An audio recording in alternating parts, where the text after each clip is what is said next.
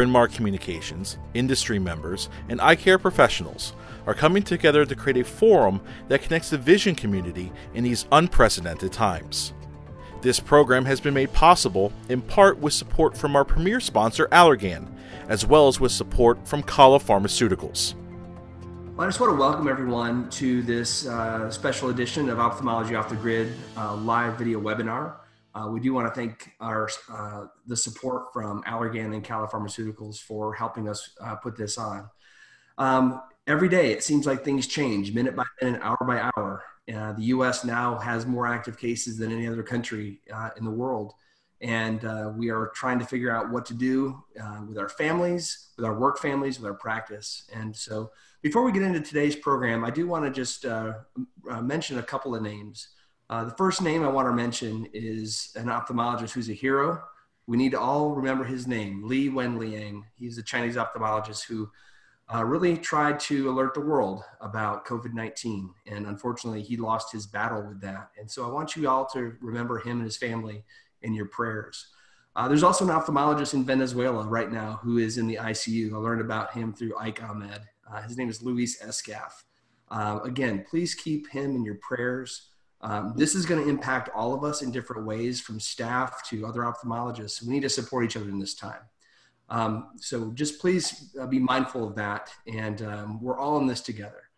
Blake, I'm going to throw it over to you, and you can introduce the program for today. Thanks a lot, Gary, and I want to echo those statements. I think that it's so important that we continue to come together, even though that we're apart.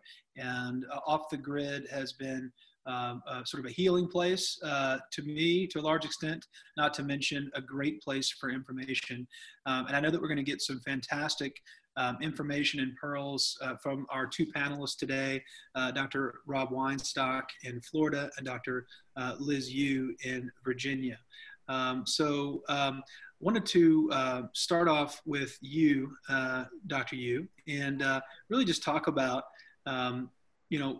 how your practice is getting through this. Really the topic of today that so many of our listeners and people watching want to know is, what am I supposed to do with my staff and with my doctors, and what am I telling my patients?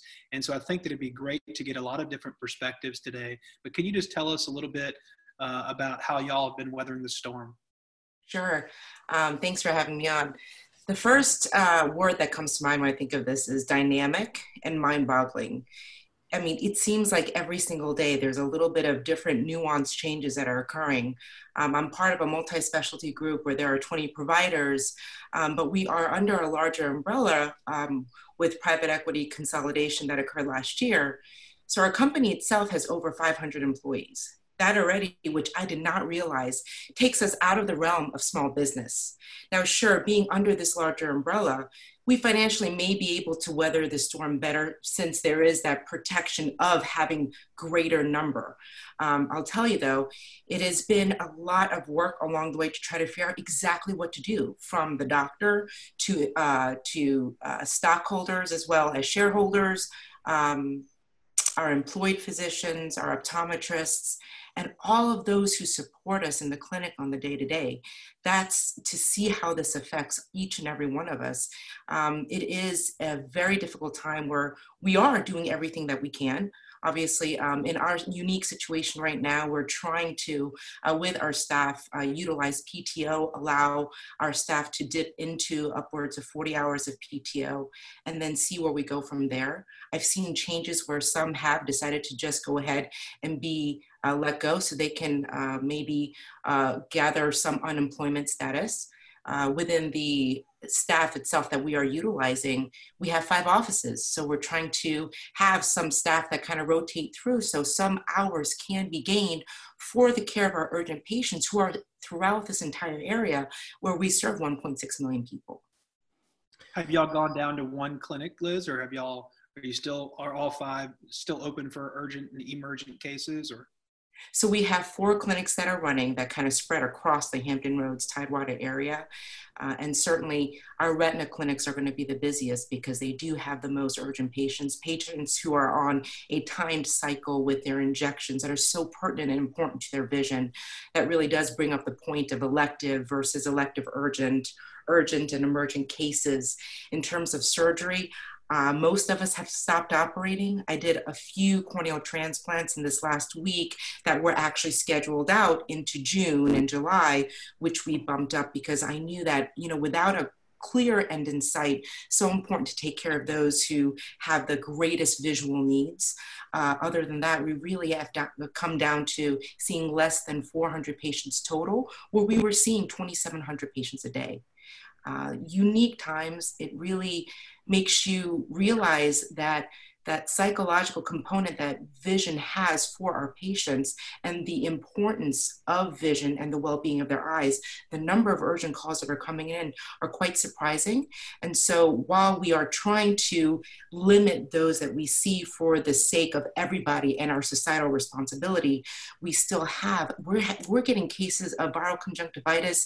Other offices within the area, those who refer to us, are completely closed. So we're serving a bigger community now. Right. Rob, how are things in Florida right now? We see some hot spots popping up there. Walk me through a little bit about how this evolved in your practice and some, sort of where you guys are right now and what you're seeing. So much like Liz, we are pretty much shut down except for our main office. And we have a skeleton crew of our managers that are still trying to manage what's going on and handle the change in our infrastructure. And a skeleton OR team that's on emergency call for a retinal detachment or any other unusual procedure that might come up, but basically no surgery going on. And we are just trying to make, every day is a little different, trying to make decisions and manage the situation. We're really worried about our staff, obviously. We're really have bated breath waiting for this stimulus package to go through. And we're really banking on that because that is a vehicle for us to allow us to keep things going and pay our staff and keep operations going. So that's a critical part of that. But I don't know what that process looks like. I don't know if it's going to take a week or a month or 2 months, how long the line is to get one of these loans. So there's a real grayness going on, not only with how long is this going to last for that we're out of work, but also what to do with the staff. Do we furlough some? Do we lay some off? Do we how many do we keep around? Do we bring them all back right away if we find out that this loan gets through? Do you wait till you get the money and gone to the bank and you get the check so you have the funds to actually do that? Or do you go and take out a line of credit? I mean, there's so much going on. And then from the practice components, the whole OD community is shut down here in Florida. So now we're being, like Liz said, a lot of patients are coming in to see us, and we're having to come up with a call schedule and a very important and different triage schedule where we used to just say, hey, if you have any eye problem at all, come on in. We have emergent doctors, we have a pool of doctors that will see you for anything. We always have an open door policy, but now we're on the phone trying to make these executive decisions. You need somebody talented in the phone room. It can't just be a phone operator. It needs to be a doctor or an optometrist up there really supporting the phone staff so you can figure out who really needs to come in and who can wait. And a lot of that, like us, we figure that stuff out on the phone. So that's one of the challenges happening right now. Plus a lot of the doctors that we've furloughed for the time being, so they're not making any income, all of their patients need care. So we've come down to a core group of doctors as well. And now you have, once they go on a furlough status or have been laid off, they can't see patients. They don't have malpractice covered. They're not covered under the practice anymore. So now you have continuity of care issues. So all of these little logistics has us like full speed ahead with our managers trying to manage all this. And I mean, like many of you, I know you're all going through this. You must all be as emotionally exhausted as I am. And then that's not without the human side of the staff, of worrying about people. Like some families have more needs than others. And we're trying to identify those people so we can help them in some format through this. And they don't know about going on unemployment, a lot of them. So we're having to help manage how to take them through that process. And I mean, without a doubt, the hardest thing I've ever had to deal with in my career, perhaps my life. except maybe when my mom passed away. There's few things that I have had to deal with that have pulled at my heartstrings as much as this situation. Yeah, we all have to have hard conversations at times throughout our training, whether that's an intern year or otherwise. I remember some of those hard conversations, but I'm going to remember the conversation I had with my staff last week when, one day we had a staff meeting and said, we look at this as maybe one of three different scenarios happening. One is, and this was before everything got locked down. So this is us, trying to prepare. And, we had a meeting after surgery and I said, we're going to keep operating as long as we feel like it's safe and as long as we're allowed to, and patients are willing to come, and we'll continue the screening protocols that we had where we called patients ahead of time, asking them if they had any symptoms or any exposures to anyone who was sick, et cetera, practicing social distancing within the waiting room. So we said, as long as we can keep going, we will. We know this is the work we do is important to our community, and it's important for you all to have work. So the second scenario is that, maybe we go on a short-term shutdown and maybe it's a couple weeks and we're going to offer you guys some benefits to try to stem that tide, maybe some additional PTO that you can earn back through the years, and maybe some other benefits. We can kind of all come together. And then I said the third scenario is that, we basically go in a lockdown mode where, we're not allowed to come in and do elective surgery. And I said, if that happens, it's really going to be the government that's going to need to come through, because no small business or really business of any sort has the resources to continue paying employees while there's no productivity. It's not that we don't want to. It's not that in our heart we wouldn't love to continue doing that. It's just that there are certain impossibilities that we face. And, I'm very thankful, honestly, that people have been able to put, partisan politics aside and get something done for the first time in a long time, it looks like. We've had the Families First Act that was passed that allowed patients to have additional benefits. And then the CARES Act hopefully gets passed today. And Blake, what are your thoughts on that? I think you have some info on the CARES Act, what kind of things that might help our employees with? Yeah, well, it did pass the House, right? So now it's just awaiting the signature of the president, which you assume is going to happen, obviously. I think the big thing about the CARES Act is that it provides a very robust furlough opportunity to still keep patients technically, with your practice. They're still receiving benefits from you, but they're not working. Yeah, employees, but they're not working, but they're still on your team. And, if you look at what they're doing, the CARES Act basically is going to give employees around $850 a week, which is a lot. And it's more than many of our technicians that are just starting make per week, actually. So it's going to keep them whole. And it's going to buy them time and keep them financially stable until it's time for them to get back in the game. So for us, at first, a few days ago, actually, we were just considering the forgivable loan program where we're going to keep everybody employed. We're going to take the forgivable loan to keep them employed and then start back. But this rolled out and we saw the opportunity to furlough instead. What this does is not only is it's actually going to pay many of them more initially, but also it buys us a little bit of time strategically for getting ramped back up. For instance, if you just did the forgivable loan thing, well, the thing is that only lasts for about 5 payrolls or 10 weeks if you're paying every other week like we are. So that puts us at 1st of June, right? So we need to be ready to roll 1st of June. Well, we don't know if we necessarily are because everything's so uncertain. And at that point, we would be responsible for our payroll. So with the furlough option, actually, it gives you a little bit more time to bring them back on as needed, as necessary, as we ramp up for whenever we come out of this hibernation. So for us, our sole focus, with what option to do is what's the right thing for our staff. What's the best thing that we can do to keep them financially stable throughout this process. Because we need a workforce whenever we come back. We have 125 employees. You can't just build that overnight. So we didn't want to do layoffs and things like that. For us, this furlough option is much better. So looking forward to getting that signature by the president. Liz and Rob, I'd love to get some thoughts on number one, patient care strategies. Liz, you mentioned you're getting viral conjunctivitis patients, and how do you screen them? Are you doing that by telemedicine and trying to keep them out of the office? What are your approaches there? And also, I guess the follow up with that is once certain areas start coming out of this, how do we know when it's okay to come back? Such great questions and interesting times, right? Like now HIPAA, all no holds barred kind of thing. We can incorporate telemedicine into at least certain types of triaging, and we're looking into those options right now. There's not a great answer, and I know ASCRS put out a webinar on this yesterday. We're trying to figure that piece out. With that being said, you're absolutely right, because how do we triage those truly emergent patients versus those who may not be asymptomatic, but they've got something that is truly sight-threatening?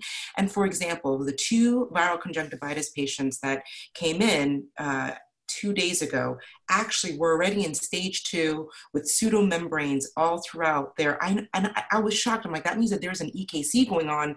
And the only saving grace is that we have some self-isolation going on to potentially limit wherever this is, what pocket it's coming from within the community. So we have our optometrists who are actually within the triage all day long. So they're taking the bulk of the phone calls to assist with our triage team. Now they then pass it off in order to make sure that the timing of the appointment is scheduled appropriately, but this is the yay, nay, not now, come back in 8 weeks. And then each of the doctors are obviously going through their schedules and figuring out which are those patients that absolutely need to be seen. All of us are taking turns, if not with just urgent care clinic, but in at least maintaining 1 partial day a week so that we can kind of clump our urgent patients together, like those certain post-ups you have to see.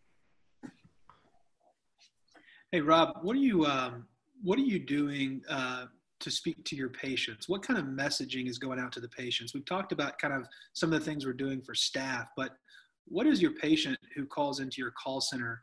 What is your team kind of telling them? Because at our practice, we believe that words matter. So we're not using words like, hey, we're shut down or closed down. We're not saying things like your appointment's been canceled. It's your appointment has been rescheduled. And here's the date that we're going to reschedule it.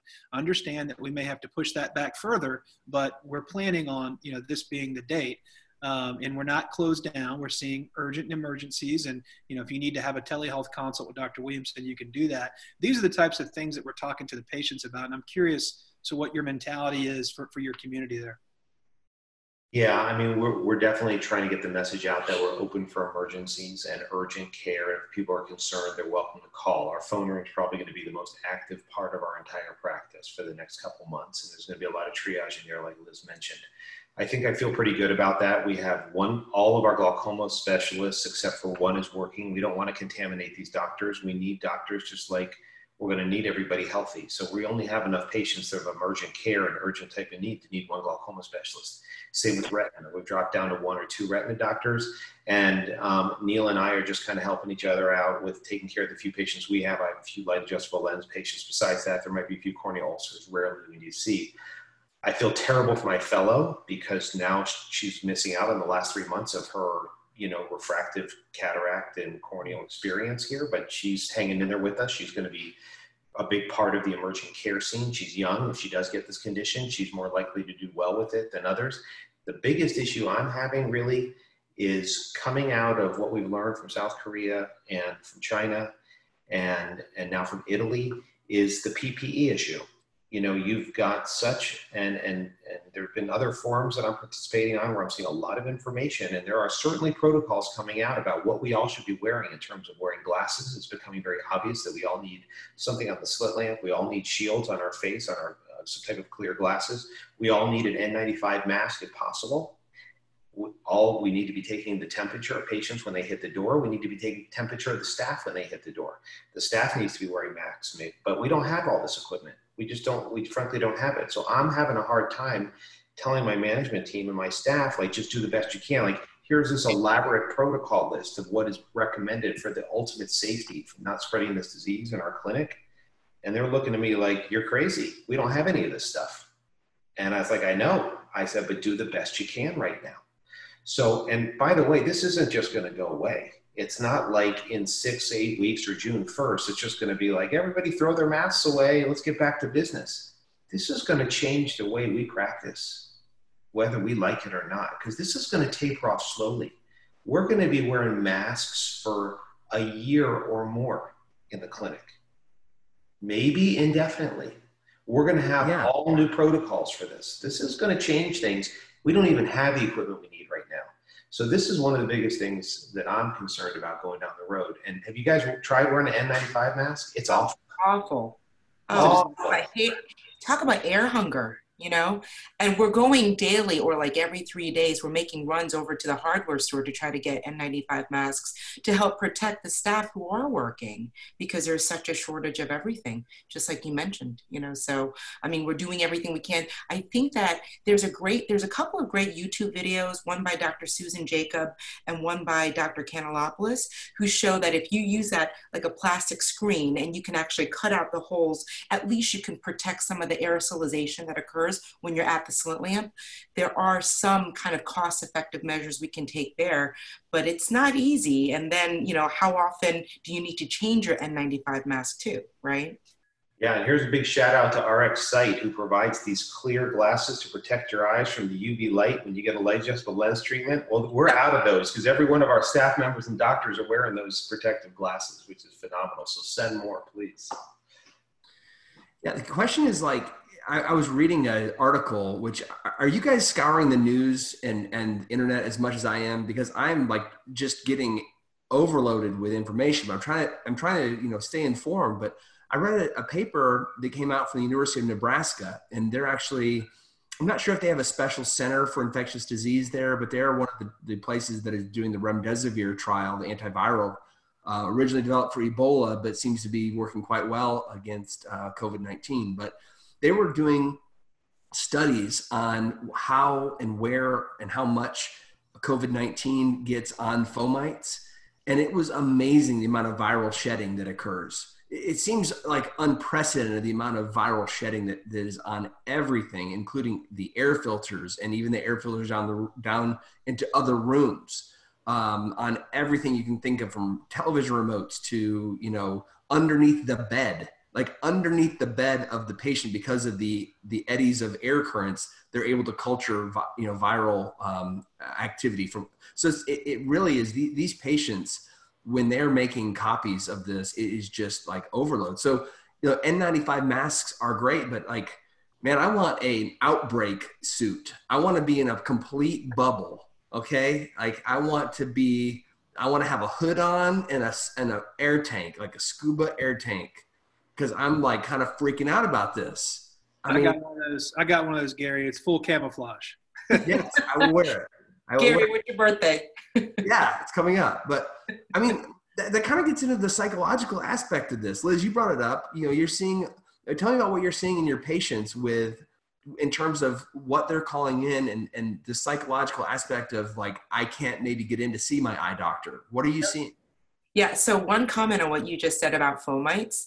Like, I'm keeping my Amazon boxes a day extra outside on the doorstep because it can last upwards of 24 hours, things I never thought of before. So now moving forward into the calls that are actually coming in, or the calls when we make to try to delay, postpone, reschedule for patients, because it's a fine balancing act, as everyone has mentioned, like that patient who has maybe, you know, little more than elective, not just a cataract evaluation, but, you know, what's their age, what's their comorbidities, and we're kind of balancing that to, do they need to come in for this follow-up? And this particularly for our glaucoma and retina patients, right? Where maybe we should be pushing them out because exposing them into the office is going to be maybe worse for them in the long run, or in the actual in the next 4 to 8 weeks. So that's a consideration of it. But in these phone calls, there's a sense of desperation that comes from patients because they are truly concerned that if we do postpone their follow-up, especially well-established patients, the fear of vision loss and the fear of not being able to have independence is a real big factor. one thing I've learned is the optometry community, even with their elective patients who are coming in for glasses and contacts, and the desperation in their voices too, because the thought of not having spectacle independence. So this fear factor plays on many levels, and it makes sense because it is such a vital piece of what we need on a day-to-day basis. People look at their vision and rank it as they would rather have cancer than lose their vision. And you take that for granted because we do this every day. But when we're in a position like this where we have to stop and step back and we see what's going on from kind of a bird's eye perspective, it really hits home as to what we do and how it impacts the patients that we care for. I think that the fear that we're talking about and the psychology of it and the questions of, what are you going to do whenever we do start seeing patients again? Is your office going to look like a scene in Chernobyl, with gas masks and everything?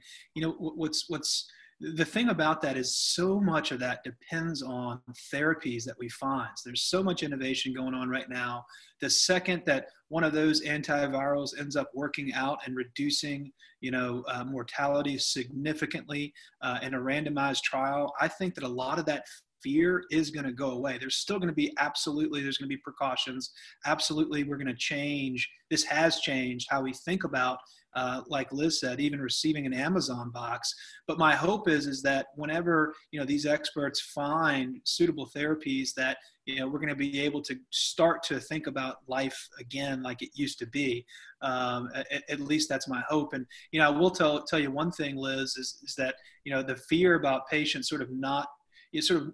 not being able to see their doctor is absolutely real, with patients not being able to see their provider. And that's why telehealth has been big for us. So we've just now started it this week. And I'm telling you, even a 10, 15-minute conversation, over FaceTime or over Doxy or whatever you're using has gone a long way. And patients really, really like it. So I think that that's something we look forward to ramping up here. Rob, psychologically, this is impacting everyone. How are you doing? How are your other doctors and family and friends doing with this? Yeah, I think for all of us, it's a little bit of a roller coaster. I'm 1 second, I'm like, doing everything I can to be as clean as possible. And my kids are saying, Dad, don't you wish you just get this thing already and get it over with and get past it so you're immune to it and get out there and do what you want and not have to worry about this? And I'm like, boy, that'd be really nice. Mm-hmm. So it's like, it's hard to know where this is going. We know that we're not going to see the backside of this curve until a chunk of people get this in our population, and then it kind of runs its course. And it's going to take a while in some of our communities. I see a lot of emotional stress from everybody I encounter. And everybody's cooped up in their houses. Everybody's making hard decisions, some of the hardest decisions they've made in their life, adjust their lifestyle. And, you definitely have to stay away, find a way to stay sane through all this. This is going to be temporary. Everybody's going to be fine. Hopefully nobody that you know or that you love or a friend of a friend is going to get this and suffer a tragic event by it. And we want to do everything we can to abate that in our communities. And we'll see the backside of this someday, but it's definitely a pause, and it makes you feel lucky for how much you have and lucky for your health and for the great people you have around you that help you. And I can tell you, everybody's going to get back to work and be very grateful for the work that they do and have a whole new perspective on things. And we'll all look back on this, but history's being written right now. More than it ever has been, except maybe for 9/11 when that happened and a couple other key events. But for someone, for most of us, this is the most significant, impactful thing financially, emotionally, that we've ever seen in our life changing. And, I think that my brother's psychiatrist is going to be very busy in the coming months, because a lot of people are going to need support through this. And like you guys said, we have to support each other through this, and there is no right answer. There is no right way of dealing with this. We have to prioritize, health first, community, our patients' care and what's best for their vision, our staff, trying to go in a logical order here, maintain a balance of what the priorities are, and then putting the finances last or as far as possible down, but doing what it takes to make sure that we are financially viable on the other side so we can keep offering great service to the community and seeing patients. One thing you mentioned is, people are going to have to get this, and before we get on the other side of it, and we were chatting a little bit before, there may be, we know New York right now and New Orleans and some other places are really hard hit, which actually means they're going to get on the other side of it before the rest of the country. Kentucky right now has, I think, less than 200 cases, or just maybe 250 cases, which again, we don't know that may be the tip of the iceberg, but those places may open up much quicker because they're on the other side of it. How do we hold each other responsible or accountable to being responsible, I should say, when maybe some areas do open back up and other areas have to still be shut down? That's going to be a professional society kind of, I think, society-wide thing that we do. What are your thoughts on that? I'm just curious. Well, that's why I don't think that there's any playbook here. Okay, in other countries where this exploded and you had governmental systems that had the authority to shut down the entire country and legally, forcefully keep everybody in their houses, and you have a type of society that complies with that, it's a very different animal. You can start to see what's going to happen by watching them. We are governed at the federal level, the state level, the county level, the city ordinance level. And it is like the Wild West right now across this country. You've got some, like right now, Clearwater Beach last week was open. This week it's closed, but probably on the other coast, it could be, it's all over the place. And the people of this country are not ones to listen to authority by nature. And we're going to all experience different a little bit in each of our communities because of that, and the timing that the politicians in our communities choose to lock things down. And I think that it's going to be a long, long process. I think some of the places that have been locked down already and their communities have done a great job of what we call flattening the curve, right? They also may be the places that they're in the lockdown for longest because it starts ramping up so slowly, and then it's going to become the timing of when you open it up. For elective surgery, the governor of Florida, he basically mandated it. So the entire state of Florida is under that mandate. But at some point, there's going to be some communities where this never really gets into mid-state. And they're going to be looking at the governor like, there's no cases in my county. You're telling me I can't operate? I've got to work. There's patients that need me. This is something that's going to be a really unusual process. And I have no idea how that's going to play out, but it's going to be pretty wild, I think. We want to remind all of our listeners and people watching this on Facebook Live or over Zoom to put some comments in the chat section. If you have any questions from our panelists, certainly we can ask them your questions. You can either do that in the Facebook or at the bottom of the Zoom. It's interesting that you say that, Rob, because what we're trying to think of is ourselves 8 weeks from now, 12 weeks from now, and sort of forecasting what we got to get back to business at some point, but how do you do that? What does it look like? What types of cases do you do? I think that when our mandate came down from the governor, the big thing was, they're delaying all elective cases because they didn't want to take up space that could be used for a COVID patient. And they also didn't want to take up needed PPE. And at the time I was thinking, selfishly, well, we just have a little 2-room ASC inside of our practice, and I don't wear an N95 when I operate. So really, is cataract surgery, is that even a part of that? And does it make sense to kind of parse out what you can do and what you can't do? Who's taking PPE away, who's not, what wards or ASCs could potentially be COVID wards, and which ones, I don't know what that looks like, but very quickly, as this has progressed, now I'm thinking, do I need to operate with an N95? Do I need to have the patient with a mask and the sheet over the patient in case they cough coming out of anesthesia or something like that? It's just a whole new world and whole new reality. For sure. It's these decisions. I mean, at the end of the day, it's going to come down to patient care, right? And as long as the decisions we're making and we're doing the best we can to make good decisions for patients' vision, patient care, it's very hard for any governing body to come at us for that if we're making good, sound decisions. But again, it's really tough to say, like, are they going to let cataract surgery come back in an ASC before the hospital setting? What's that going to do for doctors that operate in the hospital setting? There's more exposure, there's more risk to patients of picking this up, especially elderly patients. All of our cataract patients, most of them are in a high-risk group, right? So it's like, these decisions that are going to get made are going to affect people differently and their businesses and their livelihood. And it's kind of uncharted territory. And I don't really know how that's going to play out with the governing bodies and all the different, lobbying components of getting us back to work and how. I'm really hopeful that ASCRS and AAO and the AMA and other organizations are already getting ahead of this. I'm assuming they are, but if not, here's a shout out to those larger organizations to be looking out for our interests and our patients' interests, because like you said, you can't just delay this forever, right? There's patients we do cataract patients who, of course they could get by another year or two, but are we just going to wait another 2 to 3 years? These patients that want to see better, and this is like, what's their risk of picking up the virus at a certain time versus the risk of enjoying, great vision for the rest of their life? These are case-by-case decisions that are going to have to be made. Ultimately, it's in our hands, and I think that they have to give it to us and the freedom to the doctors to make those decisions that they think are in patients' best interests. Like overall though, obviously there's going to be conflict that we're going to see. Conflict between we see it now, it's playing out between, the executive branch and epidemiologists, right?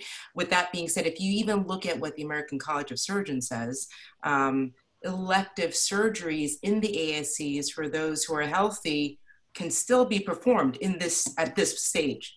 Not to say that we should be doing them, but it does highlight the fact that those patients who are healthy enough to be performed in an ambulatory surgery center, there are going to be a separate class as compared to those that need to be hospitalized for their actual surgeries.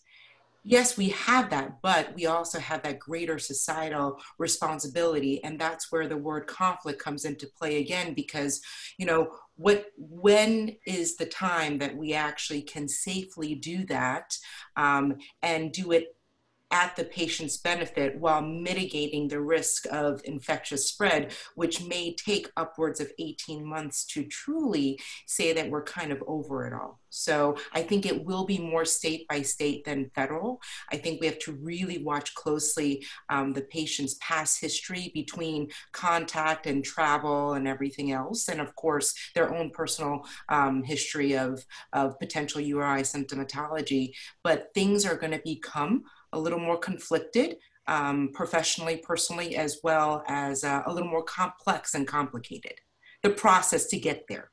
Liz, what do you think about the premium channel and like the economy and maybe we go into a recession, how this is going to hurt the business and some of the things we've really had to do to mitigate all the cuts we've seen in reimbursement and make our practices viable and sustainable? And then if that's the case, are we worried that we may not be able to hire all our staff back? There's a lot of unknowns that are coming up.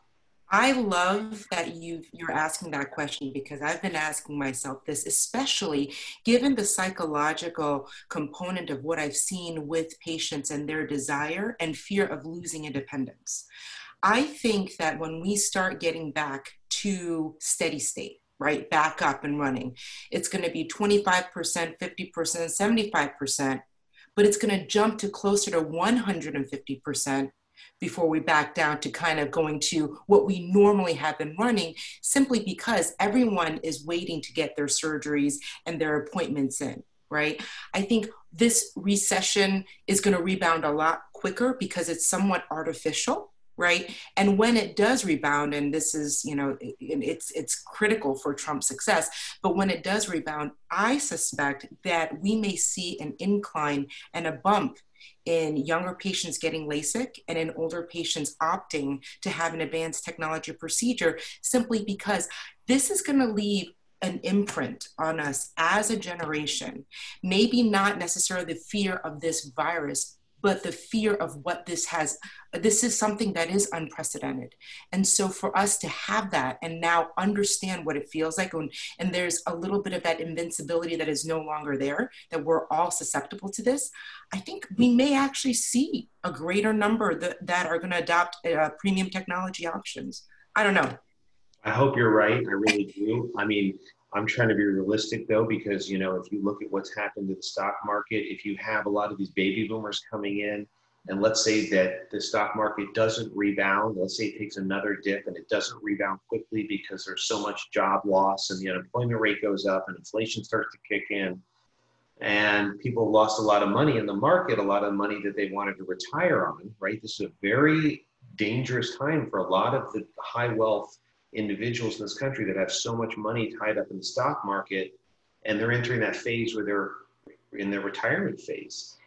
And I'm just concerned that they're gonna tighten up a little bit, and they're gonna just feel happy to be alive. They're just gonna want to come in, get the basic cataract surgery, and it could change our landscape a little bit. And we've been living in a very flush time, and I don't think until now all of us realized how lucky we've been over the past decade, and we've all been riding this wave. So I just think it takes a moment to pause. You just have to be ready for it, I guess. Absolutely. Like, you'd rather be prepared for it and be surprised that it's not, you know, and that it's better than you think, than to be caught surprised by it.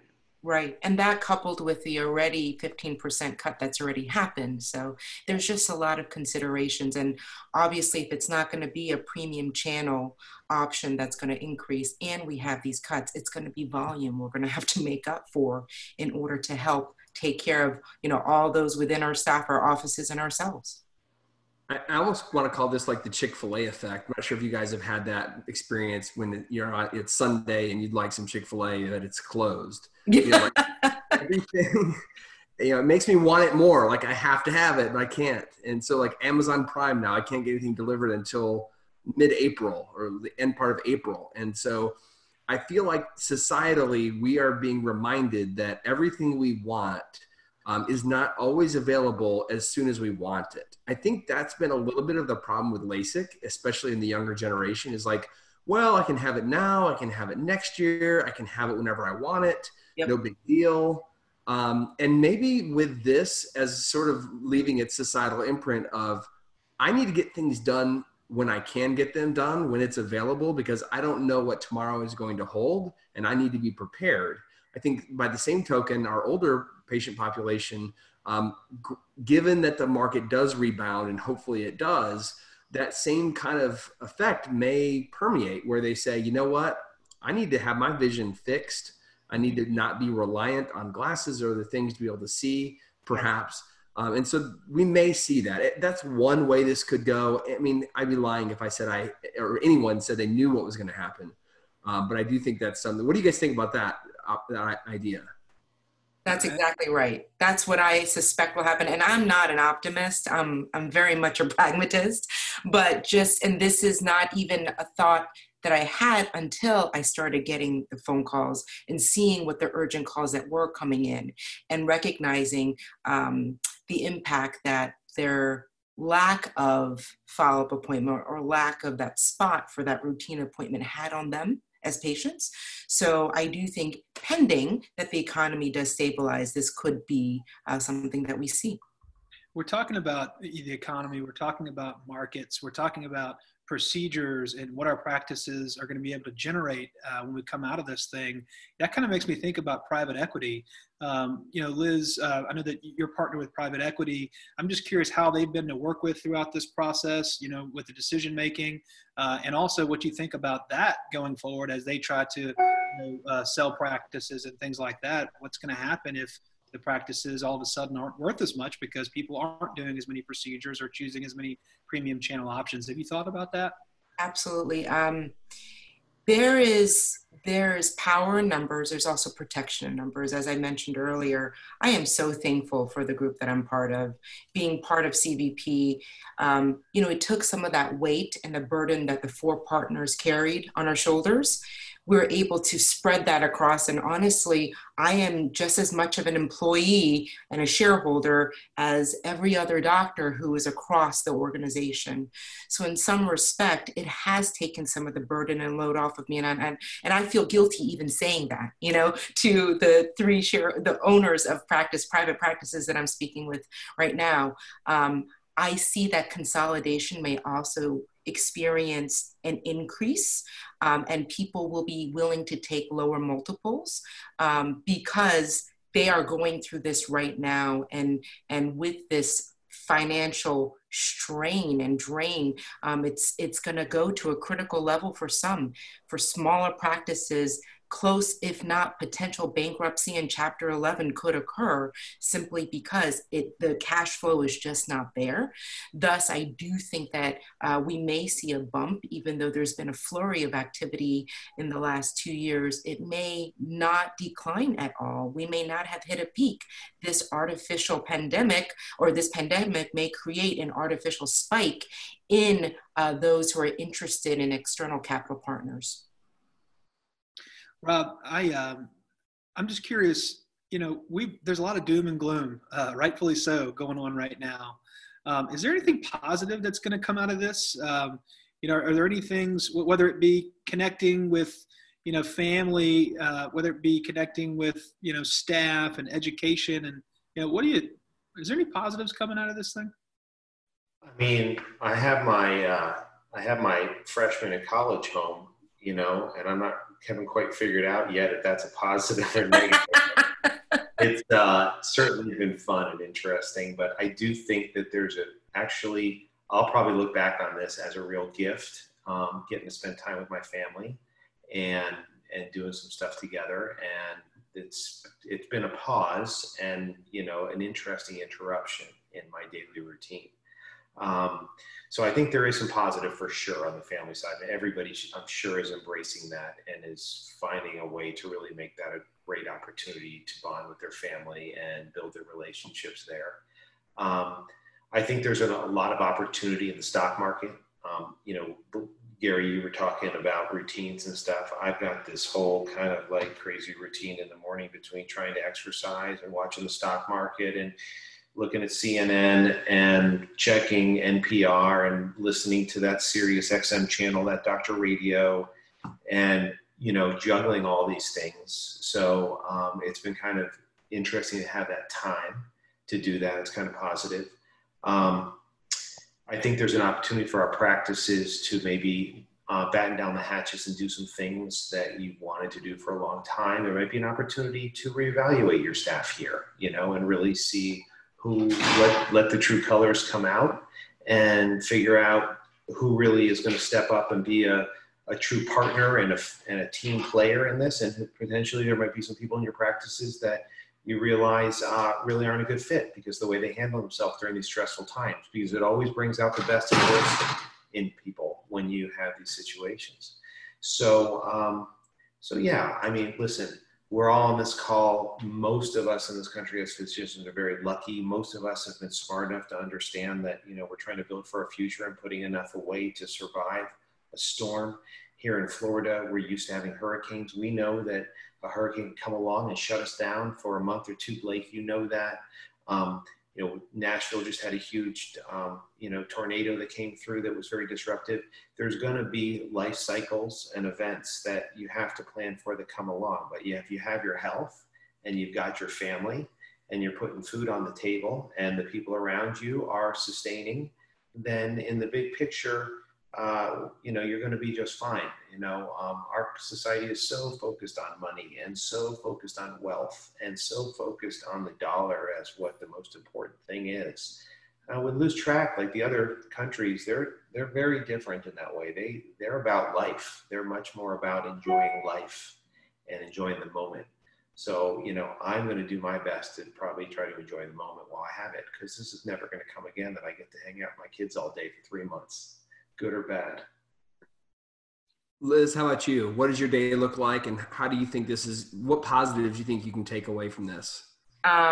Okay. So a couple of things, you know, there's the grind of work that occurs, right? We all get it. It's either the rut of work or there's just too many things on the to-do list that we're not able to get to. But now that a majority of the time I'm not necessarily at work, I really appreciate what I do professionally, but that's a small piece. The two things that I've really taken away beyond, Rob, really said it well. But number one, catching up with friends as well and colleagues who I just don't have the time to necessarily, and utilizing different ways to actually interact. So it's very rare that I would FaceTime somebody. It's just not my thing. Right. But to actually get on a virtual call with 7 friends, some over wine, others are on their elliptical, but we're all just together seeing each other. So that has been really uplifting for my spirit. And then number 2, kind of taking time to recenter and find out, prioritize what's important to me. You just kind of go. And sometimes you're just doing to make sure that everything is being handled. When everything comes to a halting stop, you get to pick and choose what matters the most, explore different things. And really, when do I get to play Monopoly, just as Rob said, with my family for 3.5 hours? And it shows me that I truly am even very competitive with my kids. But I do think that it's tough. I think, and there's one component we haven't talked about. There is, from a personal perspective, you mentioned the word psychological, several times, but truly for us, we are experiencing it too, not just our patients, not just us worrying about our staff, but we have to worry about ourselves and how we're going to get through this, because we shoulder a lot of burdens. We carry a lot of weight. A lot of us are the bread earners for our family, but in all that, we need to find whatever that route is. If you're an introvert, take time for yourself. If you're an extrovert, do those phone calls and virtual opportunities that you can.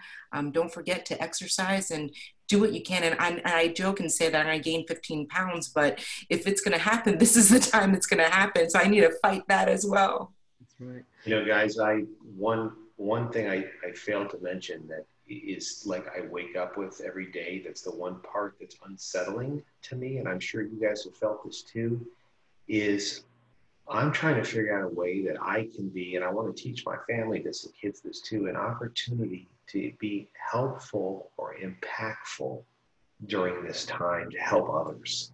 And I've never felt so frozen and unable to help others than I am right now.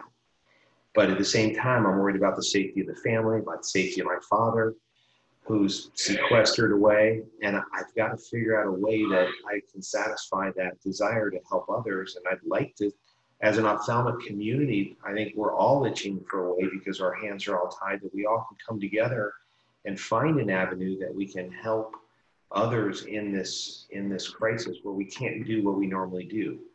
And I don't know if that's volunteering. I know maybe some people have thought about volunteering in the hospital, because what if they do run out? In our hospital, we've got 5 ICU doctors. 3 of them have the virus. ICU, the pulmonologists, they're the guys that take care of the critically ill. So, you hear about things in Italy where they're having to call upon ophthalmologists to come help.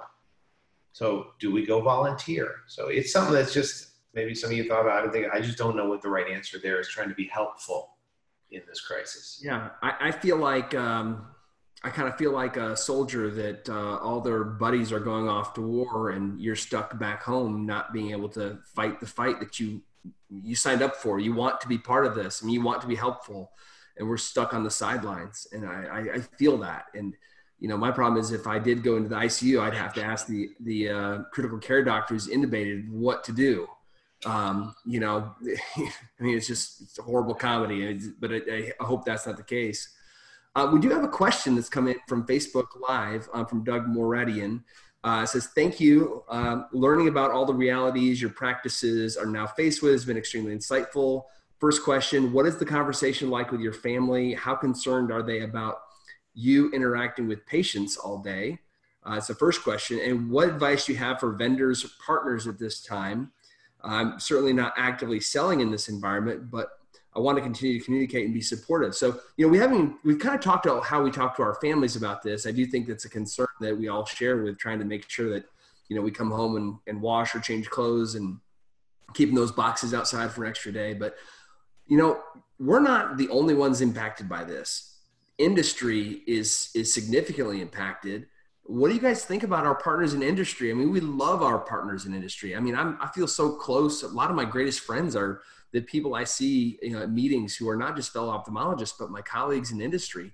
This is impacting them from the top down too.